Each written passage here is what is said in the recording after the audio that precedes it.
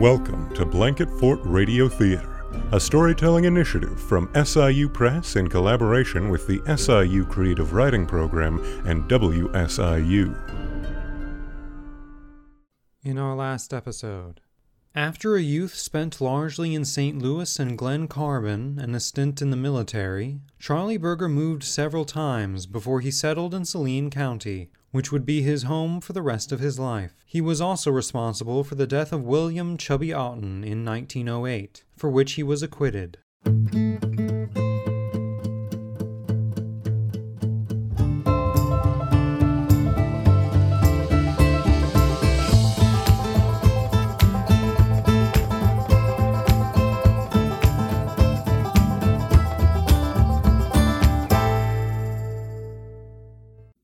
A Night of Another Sort, Prohibition Days and Charlie Burger, by Gary Daniil. Chapter 2, Bootlegging Days. If Burger lived in Harrisburg for some time before moving to Ledford, as some assert, the records fail to show it. The matter of chronology aside, it was at Ledford, patches of coal miners' houses southwest of Harrisburg, where he first came to prominence in southern Illinois. With him came wife Edna, a statuesque blonde from East St. Louis, whom he had married in Clayton, Missouri, on March 22, 1913. In the summer of 1913, Charlie Burger bought a lot in Ledford, near the spur of the streetcar line, and soon thereafter he was in the business he knew best, that of selling whiskey and beer to miners. His methods of obtaining the merchandise varied. For those who patronized his combination saloon restaurant, he had the beer barrels shipped to El Dorado via the Chicago, Cleveland, Cincinnati, and St. Louis Railroad, better known as the Big Four. At El Dorado, the barrels were switched off on the car line and sent on their way to the Ledford Spur. The conductor at the time was John Small, a hefty fellow from Harrisburg who would one day be sheriff of Saline County. Burger would often hire a team and wagon from Billy Morris to haul the beer to his saloon. Always packed in sawdust, most of the barrels would end up in his barn, where there was a cooling device. It was probably nothing more than ice packed within the sawdust. Leo Morris recalled that when his dad's wagon was returned, there would always be one barrel remaining. Much of the beer he sold to this community of many patches was also shipped directly to the Ledford train depot. Only a boy at the time, George Cummins helped Jim Mofield deliver some of the barrels in a horse-drawn hack to the hamlet of Five Patch. Some, but not all. According to Cummins, it would come up from Mounds down by Cairo on the passenger train that came through there, and they'd set it off there at the depot, and the miners would come out on paydays or on Saturdays. They'd get the beer, and they'd all get across the railroad there along the bank. They had places cleaned off where they'd drink their beer, shoot craps, and play poker. They had a little old stand of a thing and laid the barrel down on its side. They drove a spigot in. When they'd drawn so much, it would quit running. They'd take a hammer and knock that side bottom down so it would get air and it would run until the keg went dry. From the beginning, Charlie's easy manner won him friends. From the children of the village who gathered at the cinder walks to play or to loaf or to lunch on ice cream, soda pop, or candy bars that could be purchased inside his restaurant, Burger was something of an overseer, since most of their fathers worked in the mines. A boy at that time, Leo Morris well remembered how Burger would come out on the porch wearing his usual summer attire of blue serge pants, sheep-lined house shoes, and a BVD undershirt. Usually he was hatless. When enough youngsters were about, he would very often brighten their day by bringing out a cigar box full of change. One of his men, most often John Bard, who actually ran the place, would hold the box while Charlie threw the contents into the air. Cinders would fly as the eager youngsters scrambled for the coins. Above the melee could be heard the guttural laughter of the one whose coins had started it all. It was a great show and, according to Morris, one that occurred almost daily when the weather permitted. Most of the time, Burger seemed glad to have the children around, but once when he wanted to get them out of his hair, he persuaded them and John Barn to peddle some watermelons. Leo Morris recalled it well. He used to have a Model T Roadster made like a pickup. Charlie always had a few things to sell, just as a blind. He always had watermelons and different things. I can remember one time in particular, I don't know why he wanted us out of the place of business, but he said to John Bard, "You go out there and get those watermelons and put them in that truck and take them boys with you and go peddle them." So we did. We never put in over 10, I guess. We had about that many boys in there. We come down through the patch and down by the railroad and up to Dorsville and back down Goat Row and down Liberty Road and back to the railroad station.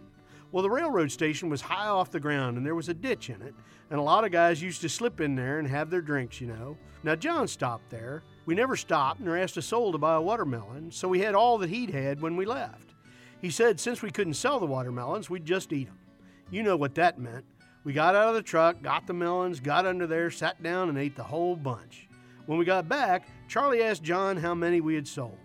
When John told him we hadn't sold any, but ate them all, Charlie said, "That's good." Berger was no less accommodating with the adults of the community. Few in Ledford had cars. Even fewer had telephones. But Berger had both. In the event of an emergency, those cars were available. But one of his men had to do the driving. The cars were never loaned out. If someone needed a doctor and didn't have the money to pay the bill, Berger was the man to see. He would call the doctor and tell him to come down to Ledford and to add the fee to his own bill. When the family got on its feet again, that is, when the man got back to work in the mines, Berger expected to be paid back in full. "I don't guess he got beat out of a dime," said Morris. On at least one occasion, his generosity was extended to the community, Morris related. "One time, they had an ice cream social down here in 14 Patch. Charlie sent a couple of boys down there, and they built a little stand. They got the ice cream from the Busy Bee up on Harrisburg Square. Charlie had them send the ice cream down in 5-gallon freezers, and he furnished all the soda pop and everything. When it was going that night, I happened to be there, and Charlie came up and laid down a $20 bill and said to treat the kids until it was all gone. When it was all over, he went back down there and picked up all the stuff, took it all back to his place. Damn if he didn't pay for what was left, and he gave it to them in the first place." Despite his well-advertised generosity, not everyone liked him. In particular, there was a family by the name of Pulley who also had a phone. Mrs. Pulley was especially antagonistic toward Ledford's prime booze vendor. Anytime she suspected that he was breaking the law, she would ring up the Saline County Sheriff. And even Billy Morris, who considered Berger his friend, had reason not to trust him completely. On one occasion, while sitting in the rocking chair in front of the grate in Morris's home, Berger observed that Billy had not worked much in the mines that summer.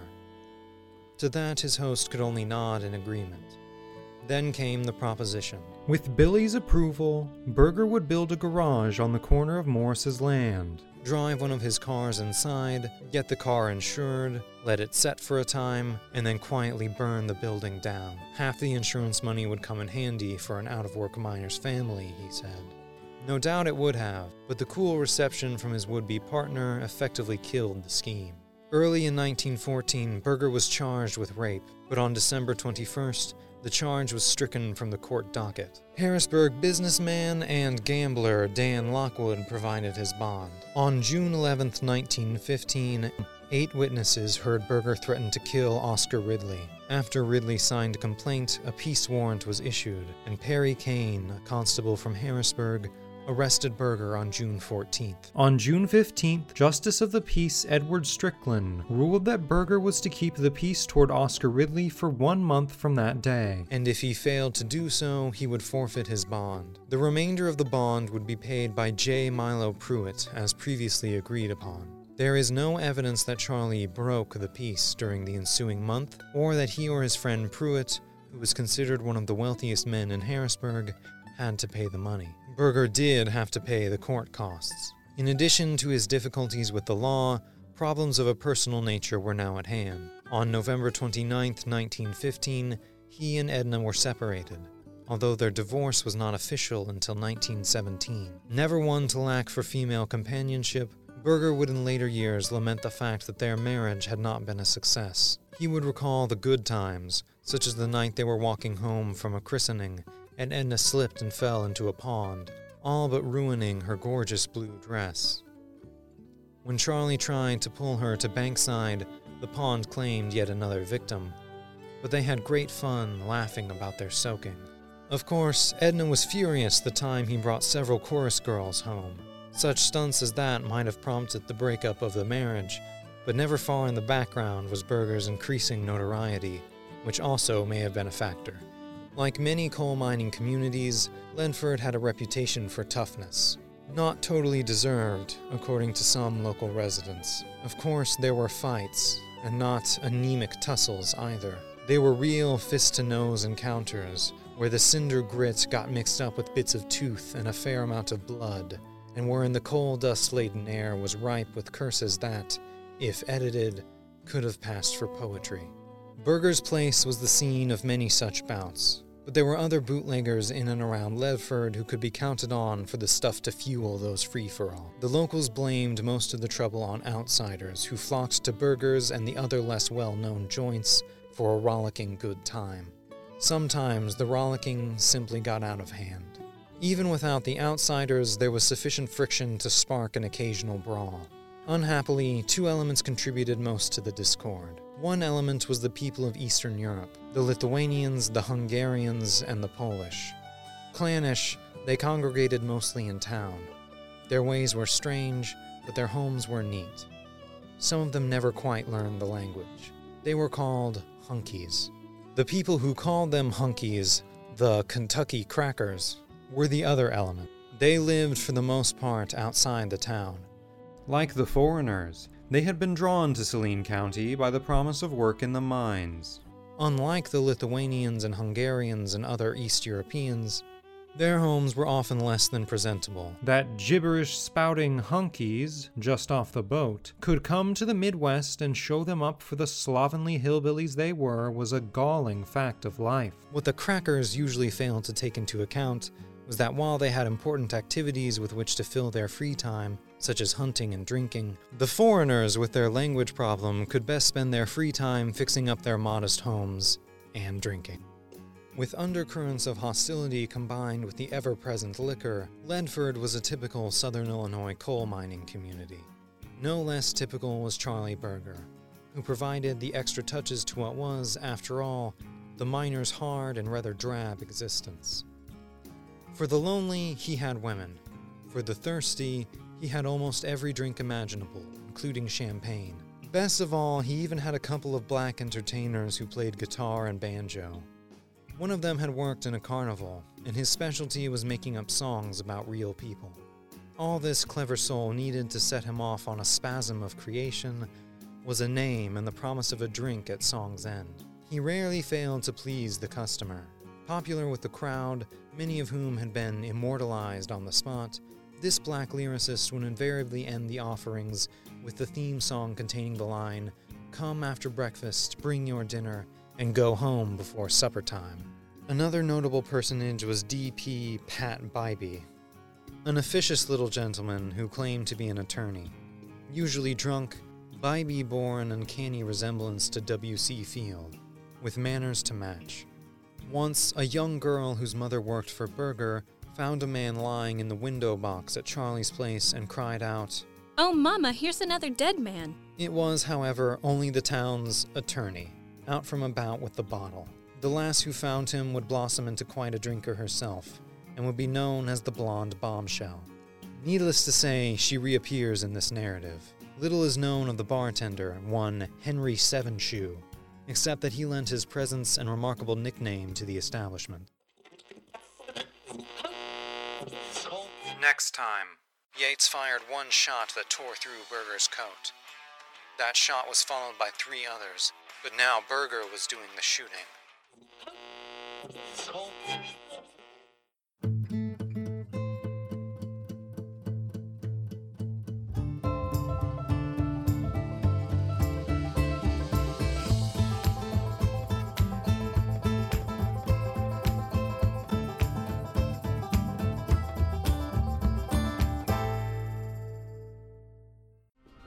That concludes another episode of Blanket Fort Radio Theater.